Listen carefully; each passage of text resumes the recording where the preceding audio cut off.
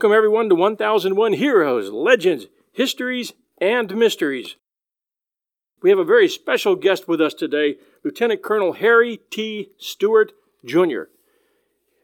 I'm going to start this interview off by reading the inside jacket of Colonel Stewart's book, which is called Soaring to Glory. I just finished the book, and it's one of the best books I ever read. So listeners, listen up, because you're in for a real treat with a living legend. Here's how the inside cover reads. The valiant fight for freedom in the air and dignity on the ground. He had to sit in a segregated rail car on the journey to Army basic training in Mississippi in 1943. But 2 years later, the 20-year-old African-American from New York was at the controls of a P-51, prowling for Luftwaffe aircraft at 5,000 feet over the Austrian countryside. By the end of World War II, he had done something that nobody could take away from him. He had become an American hero. This is the remarkable true story of Lieutenant Colonel Harry Stewart, Jr., one of the last surviving Tuskegee Airmen of World War II. Award-winning aviation writer Philip Handelman recreates the harrowing action and heart-pounding drama of Stewart's combat missions, including the legendary mission in which Stewart downed 3 enemy fighters. Soaring to Glory also reveals the cruel injustices Stewart and his fellow Tuskegee Airmen faced during their wartime service and upon their return home after the war. Stewart's heroism was not celebrated as it should have been in post-war America. But now, his boundless courage and determination will never be forgotten. Thank you for your service, sir. Thank you, John. It's great to have you with us today, Colonel Stewart. It's great being here. First question for you. What do you hope this story will inspire in our listeners? Well, I try to point my experiences to youth, and I would hope that it would inspire youth to go ahead and follow their dreams with tenacity. And if they find that somewhere along the route there is that the dreams can't make fruition there, is not to be ashamed to go ahead and change and have a fallback position. I think when I say fallback position, I think of a lot of high school kids that I talk to, and they talk about becoming football stars or basketball stars. I tell them, number one, I said, you're fighting a hard game there because there's only so much room at the top. And I says, number two, suppose you have an Achilles tendon rupture on you during what do you do then, and you need that fallback position. And I guess I would say as an example, that's what I did. I wanted to be an airline pilot, but I didn't quite make that. So what I did, my fallback position was when I found out that that desire was going to evaporate there, that I decided to go back to school, get my degree in mechanical engineering from New York University, and went up the corporate ladder from there, and everything worked out fine.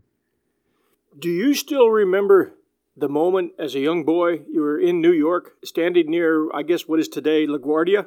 What do you recall from that moment?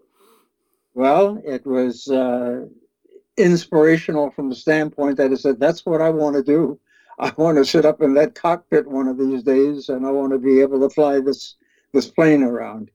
And of course, it just about World War II came along, and I was able to qualify as a aviation cadet and got my wings and became a second lieutenant and went overseas and participated in combat in the all-African fighter group there, the 332nd Fighter Group, flying out of Italy doing bomber escorts. Now, you guys doing bomber escorts, those were called the Red Tails, right? That's correct, yes. That was the identification, and just as, do you have a picture here, there? And that's the Red Tail there on the P-51, if you can see it. I sure do, yep. And strictly that had to do just with identification, that's all. All of the fighter groups that we had overseas there, including the African-American fighter group, had distinctive tail markings so that we didn't have to use radio. We got the radio silence, but tell by the visual who was in that plane there or what group they were from. And you guys had built quite a reputation as bomber escorts. Am I correct? They were literally asking for your group. Yes, and that I have to attribute to General Benjamin O. Davis, our leader there, and he forbade us under fear of court-martial to never, ever leave the bombers. And that was our primary duty there, is to protect those guys in the B-17s and the B-24s and to never abandon them. What was it like? Describe for us what it was like when you went to the Tuskegee Flight School. What challenges did you face? And did that seem like it took forever? Yeah. Well, the challenge was, to make it through each event or each progress period during the flying there. The flying was made up of four different segments of 2.5 months each. The first being pre-flight, which did not actually involve any flying there, but learning navigation and all of the radio, how to work the radio, Morse code, that type of thing. Then going into the second phase was primary, where you actually start your flying, and that was with a two-wing, a biplane, the PT-17 Stearman, and we had 60 hours in that, and if you satisfactorily got through there, you went to the BT-13, which was a more advanced aircraft, 450 horsepower engine in it.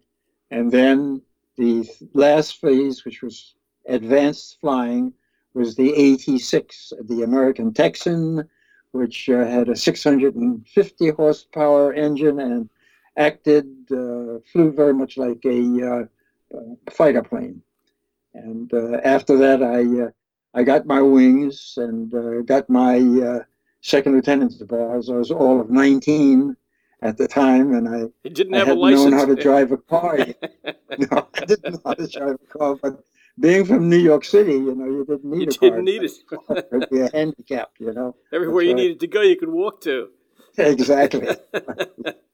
Do you still remember your first solo flight? Yes, and very, very. What do you remember from that? Much. What type of plane were you in, and what do you remember from that? Well, in that was a PT-19 Cornell. It was a low wing, all plywood, Ranger inverted engine, and open cockpit, and the scarf and goggles and that type of thing. But anyway, after about 7 hours, my instructor asked me to taxi over to the wind tee. And when he said that, I figured this is it. He's going to let me go. And that's what he did. And he got out and he fastened his safety belt so that it wouldn't flap around in there without him in it, and told me to go ahead and take it around and just follow the lessons that I had given him. And I did it. And when I came back in, he told me to take it around again, and then a third time. And that was it for the day. But of course, that first takeoff by myself was just the most exhilarating thing I think I've ever done in my life, because I was in control, total control. I was a pilot of this aircraft that was taking off. My sister was a pilot. I'm not. I've never had that dream to go up in the air. I'd rather do 160 miles an hour on land. Okay. But my sister wanted to be a pilot. She took me up in a Cessna one time, and feeling the bumps and everything else, and then feeling the wind just about blow us off the runway up on Long Island. We were trying to land at a little airstrip they had out near Grumman. It scared me to death. Okay. Right. But I appreciate the courage it takes to get up there just to fly, much less the kind of courage that it takes to face somebody in the air who's trying to shoot you down and knock you out of the sky. And it takes a lot of courage to hold yourself together and keep going when you're facing the kind of racism that you faced as a young man trying to go forward. For some of our young listeners, what kind of challenges did you face race-wise from the time you were a young man wanting to go into the service? Well, the main problem was, of course, the segregation itself. And the segregation meant that you'd be deprived of a lot of the prime necessities that you would normally have. being from New York at the time, the neighborhood I grew up in, it was a totally integrated neighborhood. I went to integrated school and integrated movies, restaurants, that type of thing. So going into the service and going down south there, where racism was institutional at the time, there was quite a change in the life that I knew. But the idea was I kept my eye on the prize, and the prize being, being a pilot, getting to be a pilot, and gaining my wings. So I subdued those strong emotional feelings that you might have in prejudice there in favor of getting what was done in order to gain my wings. The way you told your story in the book was inspiring because there were points, especially during the hazing process at Tuskegee, there were points during that very brutal hazing process where some of these other guys who were all trying to get to the top of the ladder so they could get their wings might have felt that they were not being fairly judged. And yes. That not happened not only once, that happened all the way through, all the way up to Las Vegas. But it always seemed that you were the one who said, this is my performance. I believe I have been fairly judged. I can see why this guy made that decision. And yes. You were always pushing yourself to get better and not using that as an excuse. This is why I didn't score that well, or this is why I didn't achieve that. It was always you pushing forward and saying, these guys were fair. I just need to get better. Exactly. It was me. All right. And that was inspiring. That's the kind of heart that everybody needs. And it took a lot of heart for you to fight both wars, the war that you fought in the air and the war that you fought on the ground. And I know that a lot of people are inspired by your story, and they're going to be very inspired by Soaring to Glory. It's a wonderful book in a lot of ways. Yes. I think Philip Handelman did a great job. Discover why critics are calling Kingdom of the Planet of the Apes the best film of the franchise. What a wonderful day! It's a jaw-dropping spectacle that demands to be seen on the biggest screen possible. We need to go. Hang on. It is our time. Kingdom of the Planet of the Apes. Now playing only in theaters. Rated PG-13. Some material may be inappropriate for children under 13. What are your fondest memories of flying with the Red Tails? And can you give us some specific stories or anecdotes about that? I guess when I got overseas, my first bomber escort mission that I had, I think I just had a couple of hours of transition in the P-51.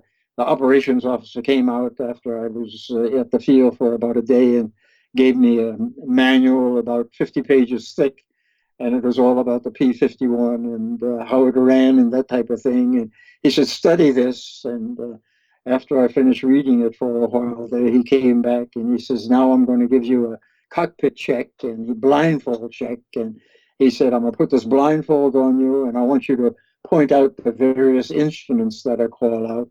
And then after I did that, he says, well, that's it. Take it. You've got to go, So there was no instructor to show me how or anything like that. I had to use the past experiences so I could transition into this hot fighter plane, the P-51, which certainly was a wonderful, wonderful aircraft. But anyway, on that first mission I went on, it was about, 500 or 600 bombers that we were escorting. And these bombers, they were in trail, I guess. The trail must have extended maybe for 100 miles. And of course, the fighter planes, we were flying over a segment of these bombers. But as the bombers started riding, and I was flying tail end Charlie, I was thinking, and being the last guy in the very last rear there. So I had a panorama view of everything that was going on in front of me there. When these bombers met a certain atmospheric height there, they started pulling what we call these vapor trails. And you see them up the plains, today, pull these vapor trails. Well, each one of these bombers had 4 engines. So each engine was pulling a vapor trail times 500 or 600 of these planes. So it was a ribbon, just a ribbon right to the horizon. And then the fighter planes were circling above them. And in order to keep with the same ground speed, they had this circle or weave over them there, and it was like a dollar sign going across those streams there. So it was a sight to behold, and it was something that I had never seen before, and I will never see again, because no country will ever put up an armada, air armada, like we did in World War II. And I think of today, where one bomber can do all of the damage that all of the bombers did in World War II. And as I said, it was a awe-inspiring sight to see that, and it comes back every once in a while in my memory to see that first sight that I saw going out on the bomber escort mission. One of your red tail planes was General Davis's plane had by request written on the nose of the plane, I believe it was. Yes, because he was very proud of your unit always being called up for escort. Exactly. So, by request. I thought that picture was pretty neat.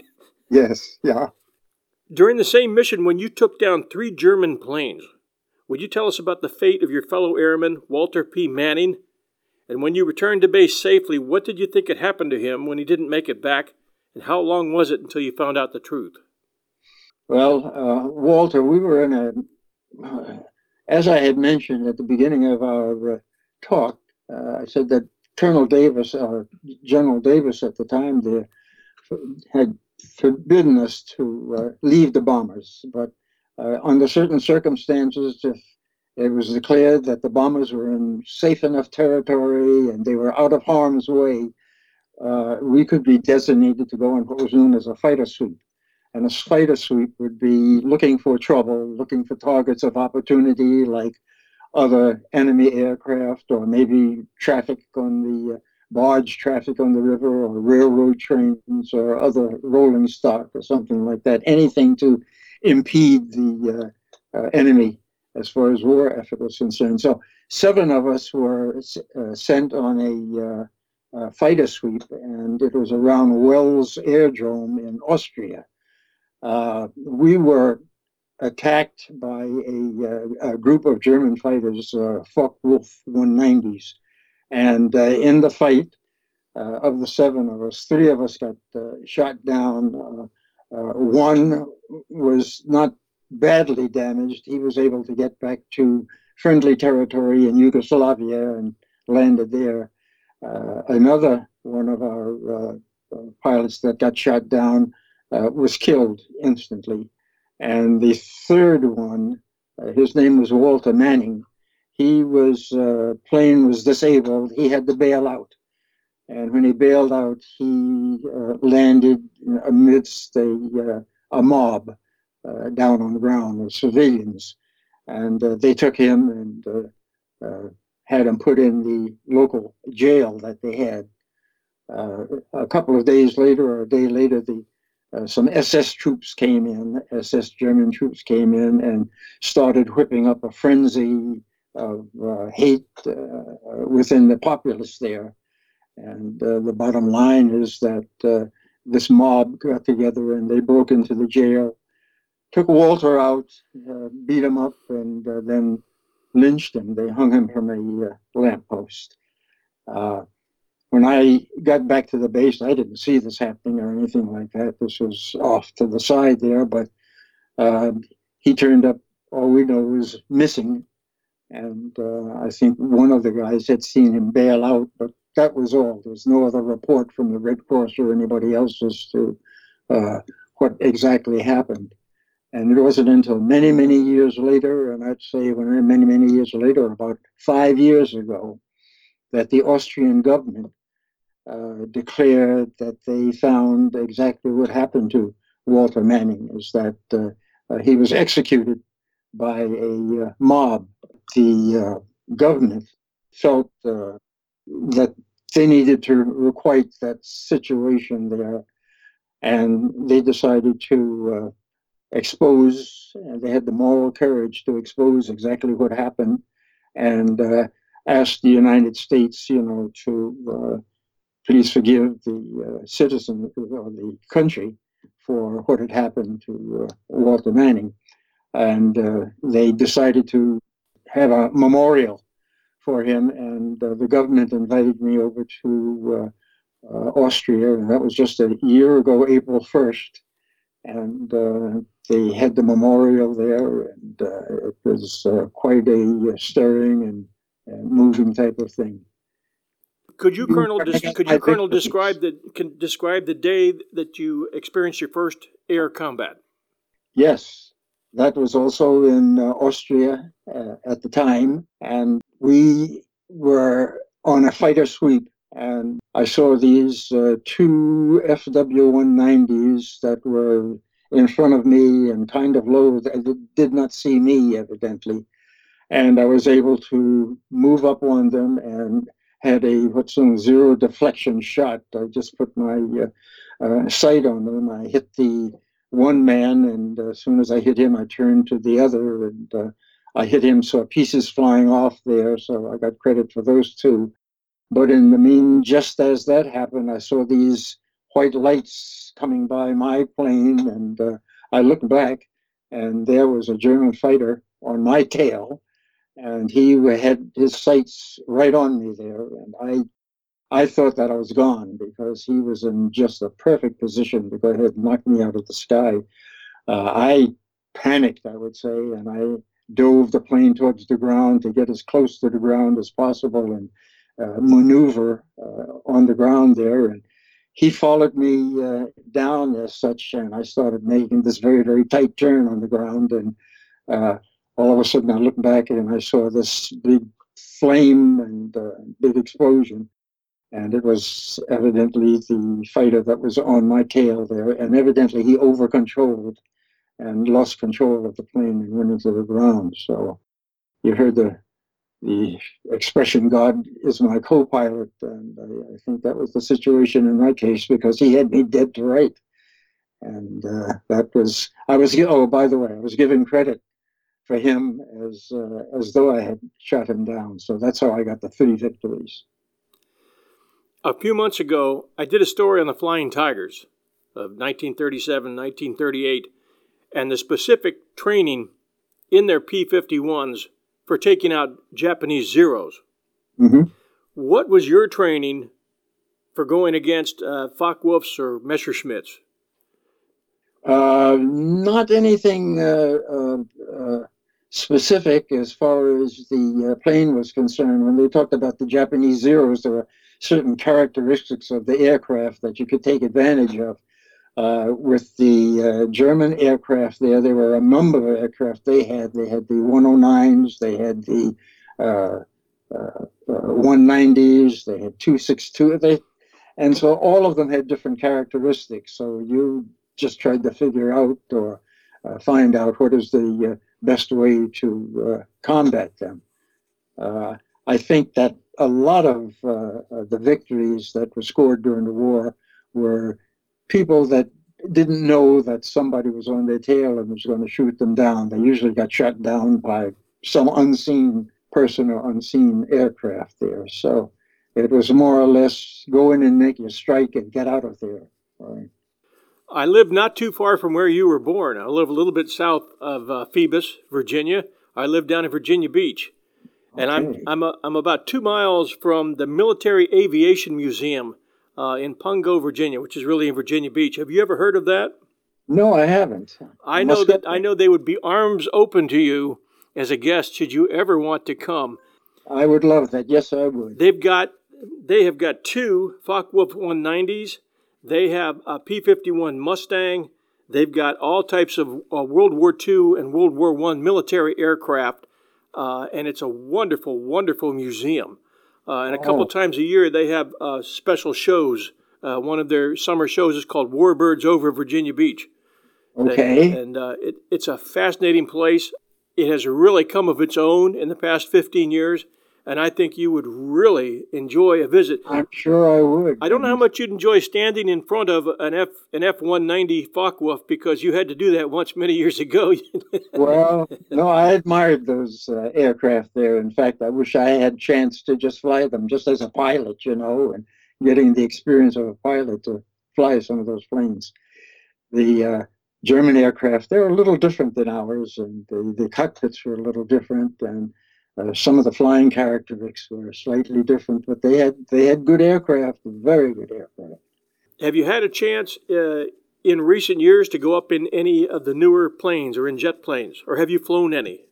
I've been as a passenger in the fighter jet planes there, but when you talk about going into the fighters there, I do fairly frequently get up. And at 94 years old, I was up in a P-51 just about 9 months ago. Fantastic. And this was a P-51 that was modified, and they had 2 seats put in the cockpit there with dual controls. Wow. So that I could handle controls. So I had a lot of fun going up there and doing a couple of loops and slow rolls, and just a lot of fun. Where was that? Where's that house? This was down in Atlanta, Georgia, at the Peachtree Airport down there, and this was a group called the CAF that owns a couple of P-51s there, and they had one of their instructor pilots flying the plane, but he took it off, and then after he got to altitude, he turned the controls over to me, and he says, "Well, do what you want," you know. So that was fun. Hey, it's Kaylee Cuoco for Priceline. Ready to go to your happy place for a happy price? Well, why didn't you say so? Just download the Priceline app right now and save up to 60% on hotels. So whether it's Cousin Kevin's Kazoo Concert in Kansas City, go Kevin, or Becky's Bachelorette Bash in Bermuda, you never have to miss a trip ever again. So download the Priceline app today. Your savings are waiting. Go to your happy place for a happy price. Go to your happy price, Priceline. What was it like to return to the States after the war and still face discrimination? I mean, you guys must have been flying high with all you'd accomplished. And now you come back to the States and describe what that was like. It was the same old, same old. Nothing had changed. And of course, that was a big disappointment. And I decided, I knew there were no African Americans flying in the airlines there, but I said, if you don't try, you're never going to get there. Yep. So they're never going to get there. So I did try with a couple of airlines, and I was rejected, and that was it. But ultimately, the African Americans, these same airlines did accept the African Americans, and today they do have them in the airlines there, and it goes back to what I had mentioned at the beginning of the program here, is that a fallback position. And what I did at the time there is I decided that it was time for me to take this fallback position of going back to school, getting my degree in engineering, and following another course in life. But of course, with that, I still was able to, do my dream by still flying a little bit. And at 81 years old, I decided to add to my pilot's license there, and I got a commercial glider pilot's license, and I started flying glider pilots around and taking up local kids in the neighborhood to give them an idea of what it's like in the sky to fly, and hoping that this might inspire them to go ahead and seek some type of work in the aviation industry, because the opportunities are there that I didn't have at the time, and this could be a beginning to their developing a dream and going into aviation. And I enjoyed flying with those kids. I just loved just the response that I would get. I tell this story about taking the kids up, and maybe in one day on a Saturday or something like that, it was a 2-place plane, one with the pilot and one with the kid, and maybe I'd been flying maybe 5 or 6 kids, and by the end of the day there, I have one kid that I'm going to fly, and these youngsters, they learn so fast. They're handling the stick, they're handling the rudder, and the next thing you know, in 10 minutes, they're able to hold the plane pretty steady and level. So what I would do on that last flight there, I would say to the youngster, I said, well, you're doing so fine. I said, you're handling this so well, and you keep the plane. Just do what you're doing there, and I'm really tired after this long day. I'm going to bed and take a little nap here. And and the kid's eyes would get just as big as that. I can't believe this. I guess he's saying, and of course I've got my eyes on him. And when we get on the ground, he hops out of the plane and he runs up to his parents. Mom, Dad, he let me fly the plane by myself, and you know what? He went to sleep while I was flying. Yep.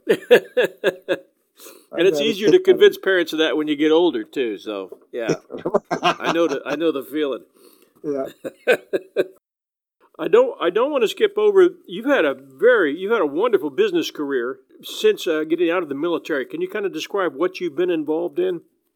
I was with a few companies, two that I think of specifically, and one is Bechtel Corporation out in San Francisco. It's an international engineering and construction firm, and very gratifying in that I got to go on projects throughout the world that they were working on. And then a headhunter grabbed me later on and said, we have an opening in a plant in Michigan, in Detroit, Michigan, and it's a pipeline, a very, very large pipeline company. And I decided to go with them, and that's where I retired. But both those jobs are very gratifying, and they let me have my head and the reins as far as the job was concerned. And I finished up with the last job as a vice president of the company, vice president of administration, and that was it. I would like you to describe the day you were honored in Washington, D.C., I believe it was in the Capitol Rotunda. Could you describe that day? Yes.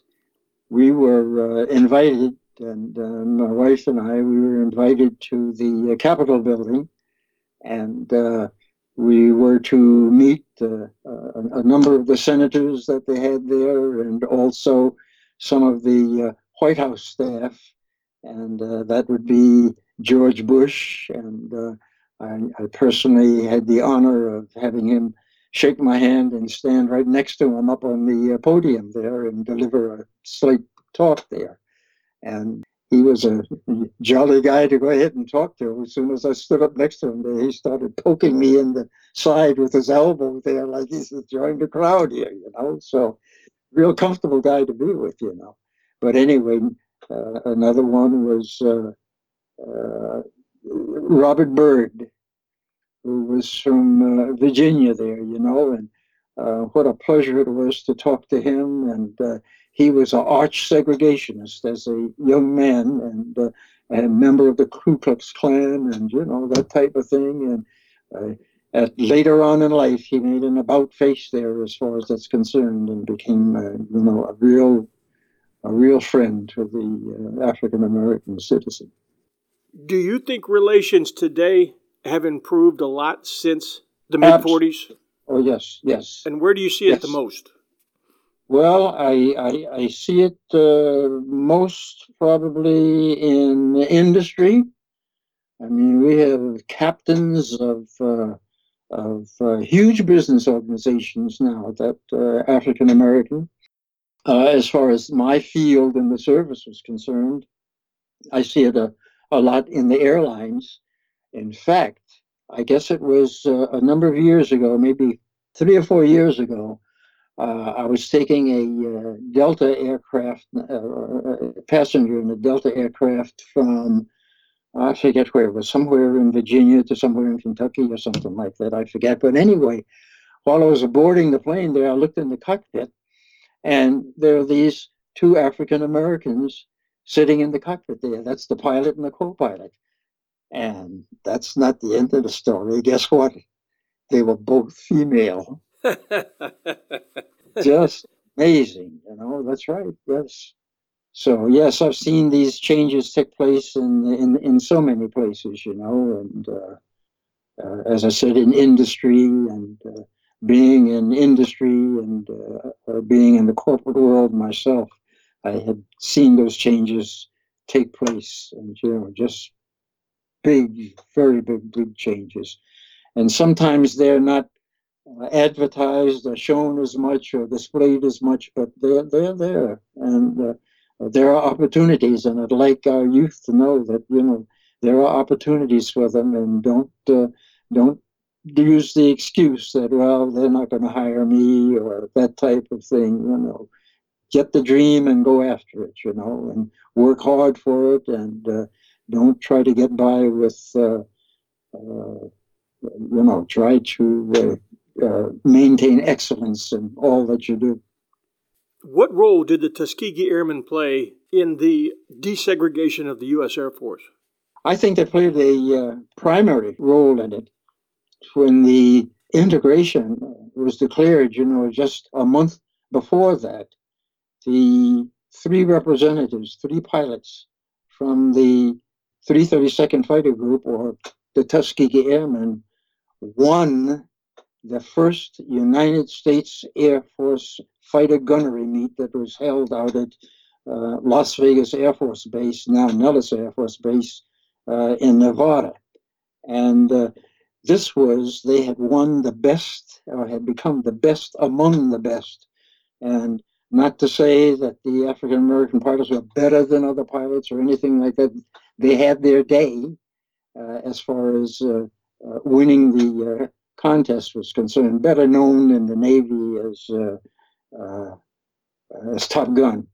But they had their day there at Las Vegas, and I think that the powers that be took a look at that situation and said, "Look, we're wasting a lot of money with this segregation, and number two, we're compromising the abilities of a lot of people with this segregation here like this. Let's do away with this, and let's go after an Air Force that's going to be the best and is going to accept all, And soon afterwards, the other services followed. So I think it was a test that proved itself to be, beneficial. That was that of the Tuskegee Airmen. It was guys like Jackie Robinson who really broke their way up through the ranks the hard way, and they held to their dream. And we all owe you a debt of gratitude for what you put up with. Well, thank you. It's good to see that there's been so much positive change. Colonel, I was hoping you could share the story with me about being outgunned by a young lady in a fighter plane. Yes. Anyway, I was still training and taking fighter training in. I was taking it in Walterboro, South Carolina, and I was flying P-47s at the time, and that was the last plane I would fly before going overseas. But anyway, during the end of the training that I was taking there, we were usually assigned a cube of space in the sky. It might be so many miles wide, so many miles high, and so many miles long. And that was your space where you could do what you wanted in that space and not worry about other aircraft. However, if another aircraft came through that space there, you considered that space as being sacrosanct, and this person had no business in being in there. So what you might do is challenge them and say, "How dare you try to come through my airspace? And I'm the king of this airspace." And you have their signals that you can use, like the way you rock your wings and things like that, to say, "Let's get into a mock dogfight." And the mock dogfight being nothing but to see who can get on the other's tail. And the idea would be to keep that person from getting on your tail, from shooting at you, and the idea is you to get on their tail so you can shoot at them. Of course, this is just mock warfare, that's all. So anyway, the strange P-47 was coming through the territory there, and I challenged it. And I rocked my wings, and we got on into what's known as this luftberry. We were turning, trying to get on one of the tails, and before I know it, this plane had gotten on my tail, and of course, I gave up. I said, "Okay, you got me, you shut me down." I could signal it with what I did with the wings of the plane there. So this person straightened up and started heading back towards the air base where I came from there. And I was heading in the same direction. So this person finally got to the air base and they landed. And I got to the air base and I landed. And this person taxied up to the revetment, and I taxied up to the revetment not too far away from them. And they stood up in their cockpit there and took their hand up and took their helmet off, and this flaming red hair fell down around the girls. Just, she was a Women's Auxiliary Air Force pilot. Wow. And she was ferrying aircraft. There were about 700 and some of them during the war. And they were like the Tuskegee Airmen. They were, in a lot of cases, not wanted and things like that because they were female and kind of destroyed male ego and that type of thing with the great flying that they were doing. But anyway, that cooled me down a lot as far as I was concerned there. I was shown a thing or two as far as this young lady was concerned. Had the big joy of meeting a lot of her compatriots a year and a half ago out at Oshkosh, Wisconsin, which is, the foremost air show that they have in the United States here, and a contingent of those women who were flying at the time were there. So I got a chance to speak to them and talk about this incident. Fantastic. Colonel, could you describe the time that you bailed out and landed in Butcher Hollow? Yes. I love that story. I was on my way back from South Carolina, from Shore Air Force Base to my base in Columbus, Ohio. I had gone down there to join a group to put on some maneuvers, Army Air Force maneuvers, and I did have some ammunition on the plane coming back. I had quite a few rounds of 50 caliber machine gun bullets on the plane. Anyway, I ran into a terrible thunderstorm and I started having engine trouble. And to make a long story short, it ended up with my bailing out. And the plane hit the ground in Butcher Hollow, about 100 yards from the house or the cabin that Loretta Lynn was born in. And I landed maybe a half mile away or a mile away on a hillside. It was raining very, very heavily. I was injured. I had broken my leg, but I was safely on the ground. A young girl saw me, evidently 5-year-old girl, and told her father this eagle just landed up on the hill up there, and he got a horse, and he was on a horse, and he brought an empty saddled horse and came up on that hill. And when he saw me, if you could see the expression on his face, and of course, I probably had the same kind of expression on my face. That's the last thing you would dream of seeing is this African American sitting up there in a flying suit on the hill. So it was amazing. So the whole countryside started turning out, as I was going back to his cabin, and I was just treated royally. But what brings this up is many, many years later, this happened in 1948, I think it was, and many years later, around 2005, a young man by the name of Danny Blevins called me from Van Lear, Kentucky, and he said he'd been searching to find the history of my bailout there and just what the facts were. And he said there were so many rumors going around as to what happened. He didn't know what to believe. And I said, what were the rumors? So he said, the rumor was a black man stole a B-52 and he was on a bombing raid over the town, and they called up the American jet fighters and they shot him down. Well, I fell off my chair just laughing, how rumors can go. It sounds typical how rumors can go, and how they get built up. But, it was a year later that I was invited to Van Lear, Kentucky, and they made me the parade marshal of their homecoming. And I had the most delightful 5 days there in Kentucky, in the backwoods there that you can ever imagine. So very nice. A good ending to that. Yes, it was a good ending of that one. Do you have any other good stories or anecdotes that we can cover? Well, let's see. Well, I know when I used to come back, I was thinking about these missions that we were on.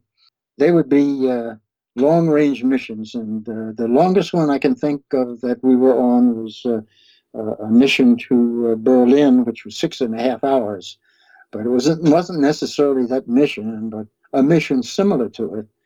The P-51, a fighter plane, the ones in World War II were very small and had very cramped cockpits there. And even a guy my size, who I was 5'8", and I don't think I was any more than 140 or 145 pounds, I was really cramped in there along with all of the paraphernalia, the life raft and life vest and other things that I might wear, and because of the cold altitude, the layers of clothes and that type of thing.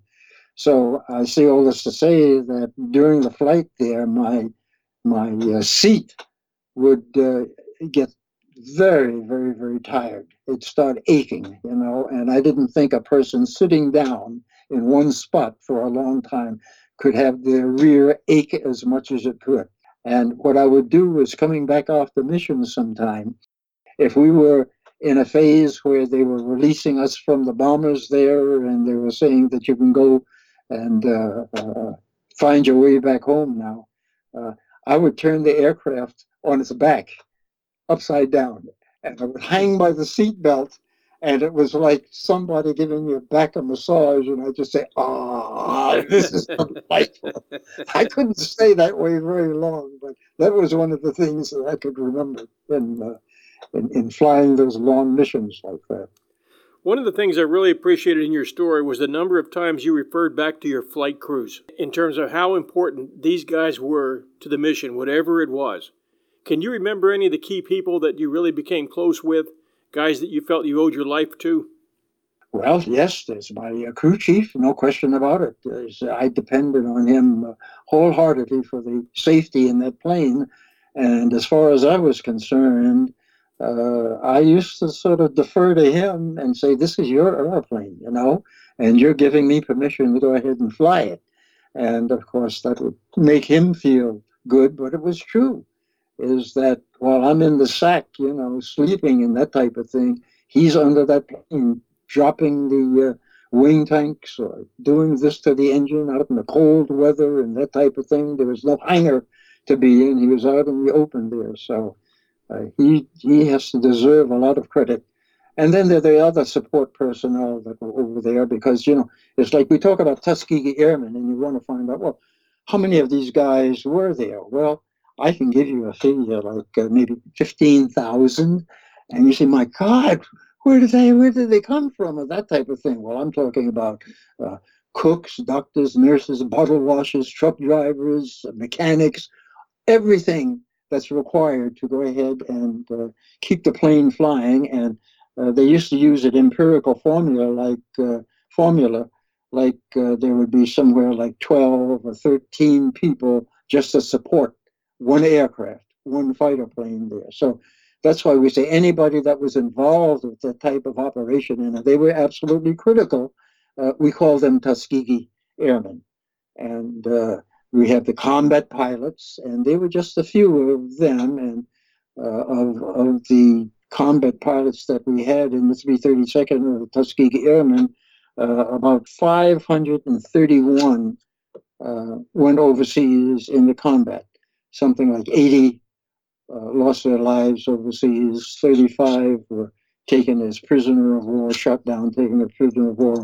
7 were what they call escapees. They were shot down over enemy territory, but managed to get back home without being captured by the enemy. And can you imagine a black person in Europe being shot down and being able to get out of the country without being discovered? That's pretty good. That was very good. The name Tuskegee Airmen, that's no official name whatsoever. How that came about is that there was a doctor by the name of, last name was Charles, who wrote a book called The Tuskegee Airmen back in 1972. And for want of a title, he said, what did I use? He says, well, all of them trained down at Tuskegee, Alabama. So I'll call them the Tuskegee Airmen. And that's how that name. Good. I think we've about got it. Is there anything you'd like to wrap up with? What happens it'll be 2:00 in the morning, and I'll jump out of bed and I say, I should have told them that's it. Me too. Believe me. Right. Yeah, me too. I'll be doing the same thing on the drive back to the office. I'll be, easy. Pleasure meeting you. You've got a friend forever. And I got a hunch I'll be seeing you in the next few weeks or months. I want our listeners to know how much this book, Soaring to Glory, is a fantastic read from the first page to the last. It's Soaring to Glory, a Tuskegee Airman's first-hand account of World War II by Lieutenant Colonel Harry T. Stewart, Jr.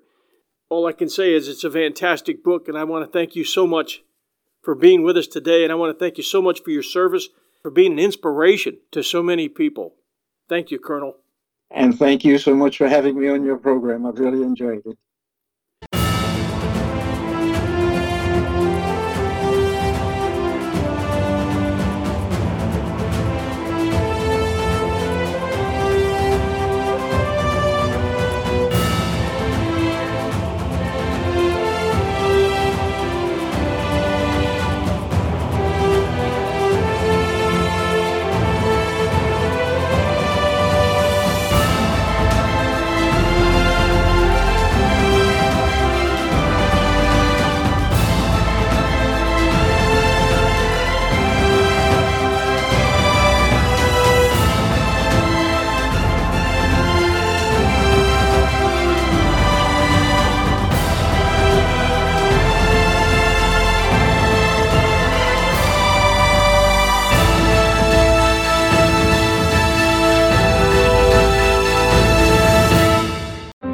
Grand Canyon University, we believe in equal opportunity, and the American dream starts with purpose. Whether your pursuit involves a bachelor's, master's, or doctoral degree, GCU's learning environments are designed for supportive networking and collaboration. With over 330 academic programs, GCU provides a path to help you fulfill your dreams.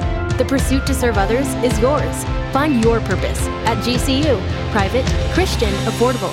Visit gcu.edu.